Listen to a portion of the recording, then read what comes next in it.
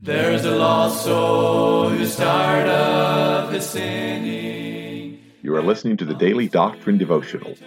This is a daily podcast designed to teach and preach Bible doctrine each weekday throughout the year. This is Evangelist Tim McVeigh asking you to please let others know about this podcast so that they can subscribe or tune in each weekday. At the end of the podcast, we will provide you with subscription information as well as contact information for our ministry. Thank you for listening, and we pray that the Lord will help each of us as we study and preach the Word of God. And the saints all with gladness are singing the glorious song of the redeemed, song of the redeemed. Well, thank you for tuning in to the Thursday edition of the podcast. We certainly are thankful for each of you that tunes in daily. And so we're thankful also for the Lord giving us this King James Bible Conference this week. They're at the house of God. What a privilege it's been to be there, and what a blessing it has been. We certainly thank the Lord for that. Now, what we're doing is Pastor John spoke with me. I had asked him while we were on maternity leave, if you will. I guess for me it would be paternity leave, but that just has this odd sound to it. I asked him to do a couple of podcasts. So he asked me if we could just record the King James Bible Conference, which they normally do, and then I would put that on the podcast. So what I plan on doing is getting those files at some point. I will break them into 15 to 18-minute segments, try to find a good place to stop, and there'll be a continuation. And so we should have 3 nights of King James Bible preaching, probably about 3.5 to 4 hours worth on the King James Bible. And so we're probably looking about 2 weeks worth. So I can basically take the summer off. What a privilege. Maybe just go on vacation, go to Tahiti or something like that. But anyway, if we don't do that, we'll just come back and do the podcast in a couple of weeks. But we certainly appreciate his offer to do that. I believe by the Lord's will, and he would instruct us in those things concerning the Word of God. And so we're looking forward to that. I'll make an announcement a little bit ahead of time and give you an opportunity to let other folks know that each day there'll be 15 to 18 minutes instruction on the King James Bible. And the best instruction on the King James Bible is the King James Bible itself. And so we will use that, and we'll also give you opportunity to tune in at that time. So let's go back to the Word of God. Let's go to Psalm 18 again. We've been there now for several days and would like to continue in Psalm 18. And the Word of God tells us several things here concerning Jesus Christ. Again, this is a Psalm of Messiah, Messianic Psalm.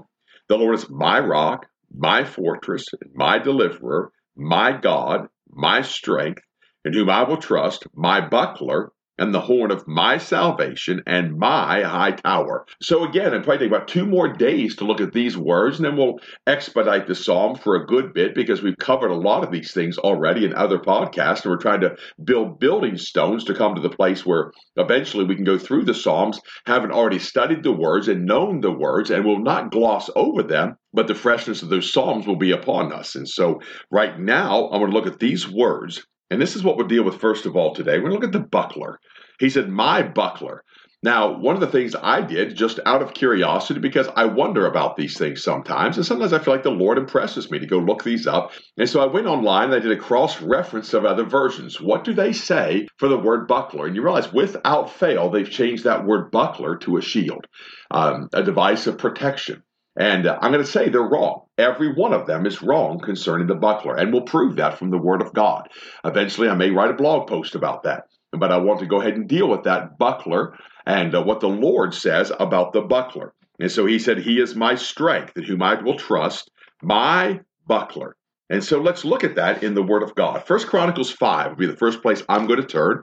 Those of you that have your Bibles with you, you can turn there. It's 1 Chronicles 5 and verse 18. The sons of Reuben, the Gadites, and half the tribe of Manasseh, valiant men, men able to bear, now notice this, buckler and sword, and to shoot with bow, and skillful in war, were 40,703 score that went out to the war. Now, it's important to see this because here's what I'm noticing. You cannot carry a bow and a shield. It's an impossibility. I have bow hunted. I have used a bow. I'm familiar with a bow. And unless you're extremely gifted with your feet, which would be quite peculiar, you're not able to use a bow unless you don't have a shield. But he tells you here that you have a buckler and you have a sword. Now, your sword is going to be in its sheath. You can't carry a sword and shoot a bow, but you can have one or the other. But what he's saying here is the buckler is not the shield. And he's going to prove that from the Word of God. That's the way the Lord works. And I thank the Lord for that. I thank the Lord for who he is in his holiness. 1 Chronicles 12 and verse 8. And of the Gadites, there separated themselves under David into the hold to the wilderness of men of might and men of war fit for the battle that could handle shield and buckler. Now that just spits in the face of those that would say, oh, a buckler is a shield. Why would you carry two shields? It's not even logical. It doesn't make any kind of sense at all. Why? Because when you change the Word of God, it's illogical. When you take the Word of God and twist it to say something it's not saying, it's always illogical. And here they have a shield and a buckler. And so he tells us about these men, again, defining the Word of God. Now, Job gives us a little bit of a different look. And now, listen, I had to really kind of run some research on this one. I had to go to Oxford and some other resources to fully understand this. And I'm not saying I fully understand this, but I have a lot more clarity. Job 15 and verse 26. He runneth upon him, even on his neck, upon the thick bosses of his buckler. Now, there's a couple of things I would notice about this, for he says the thick bosses of his bucklers, because he covers his face with fatness and maketh collops of fat on his flanks. So we see now that this man is carrying a buckler, but the thick bosses, what are the thick bosses? They're the center point of the buckler. Why would that be? Because why wouldn't you have the thickest part at the most defensible part? And so if you have a buckler, then you're going to use that, and you can use that in a defense, and you're going to have the thickest part as the bosses. That's the focal point. And just to get ahead of myself a little bit, what that buckler is something that most likely would have strapped on a man's arm where he could still carry a bow. Shield would be used in the matter of defending against other bow and other archery. There were other shield carriers. Goliath had a man to carry his shield, did he not? And so these men would have a buckler and a bow. And that buckler is on the forearm. It is a small shield, if you will, but it's called a buckler in the Word of God, not a small shield. And the reason why is because it would be buckled to the arm, and he would use that as a manner of defense. Today, we would use that against a knife thrust or even in a sword battle, as we saw the men carrying sword had bucklers. We would use that as a small defense. We would use that to parry a thrust. And the thick part of that buckler is what Job is speaking about. Now, let's go to the Psalms. We'll go to Messianic Psalms and Psalm 35. And the Word of God tells us this in verse 1. Plead my cause, O Lord, with them that strive with me. Fight against them that fight against me. So he says, Lord, fight against them that fight against me. Notice that. Take hold of shield and buckler and stand up for mine help. So he's telling the Lord, take hold of shield and buckler. Why? You're going to be my defense. You are going to guard me. You are going to protect me. Why? I have put my trust in you. We've covered that in past podcasts. And so the Lord is going to defend him. Then he says, draw out also the spear and stop the way against them that persecute me. Say unto my soul, I am thy salvation. So he gives a little bit more light into the buckler. Psalm 91 and verse 4. He shall cover them with his feathers, and under his wings shalt thou trust. His truth shall be, and again, twofold, thy shield and buckler. So what we see now is we see the Word of God builds on this. The shield, I believe, is to defend against arrows, to defend against the arrows that come from the sky. It's a large device. A man should be able to hide behind that shield. But the buckler is for that hand-to-hand combat. It's to parry those thrusts and those blows. It's the close-up combat. A man swings a sword. If you have a good brass buckler, over top of your leather straps, you should be able to parry that sword strike with minimal damage, with maybe without any damage at all. And so we see that in the Word of God. Now I'm going to go to the Proverbs. Look at least one place in the Proverbs here, in Proverbs chapter 2 and verse 7. He layeth up sound wisdom for the righteous. He is a buckler to them that walk uprightly. Why is that? Because in that path, God is going to be our defense. When we walk uprightly, that's close quarters, that's close combat, that's the fiery darts of the wicked. He is going to be our buckler. He is going to defend us. He is going to be our caretaker, if you will, in the battle. Song of Solomon 4 and verse 4. And again, the Word of God just continues to build upon this, continues to reveal a little bit more about that buckler. Thy neck is like the tower of David, built for an armory, whereon there hang 1,000 bucklers. And then he says, all shields of mighty men. Now, it doesn't tell you that the buckler is a shield. It says it works as a shield. That's the context there. These are 1,000 bucklers, all shields of mighty men. They're working to shield them. That's what he's speaking of there. And they hang in the house of the Lord. And so again, he gives us some insight. Jeremiah chapter 46 is going to go way back in the prophets. But Jeremiah has some good insight into this buckler. And I felt it was important for us to understand this. 46 in chapter 3, in verse 3 rather. Order ye the buckler and shield, and draw near to battle. Harness the horses, and get up, ye horsemen, and stand forth with your helmets. Furbish the spears, and put on the brigandines. And so again, we see God separates the two. And God separated that, by the way, in the Word of God in the Psalms. And we'll cover that in just a moment. Ezekiel 23 in verse 24. And they shall come against thee with chariots, wagons, and wheels, and with an assembly of people, which shall set against thee buckler and shield and helmet round about. And I will set judgment before them, and they shall judge thee according to their judgments. And so now we see it comes as a weapon. The buckler can be used as a weapon. They come with the buckler, and you could give somebody what I would call a forearm shiver. That's not a good biblical term, but that's a good wrestling term. And that buckler is an offensive weapon. You use it as a close-up defense, but you can also use it to clock the head of your enemy, if you will.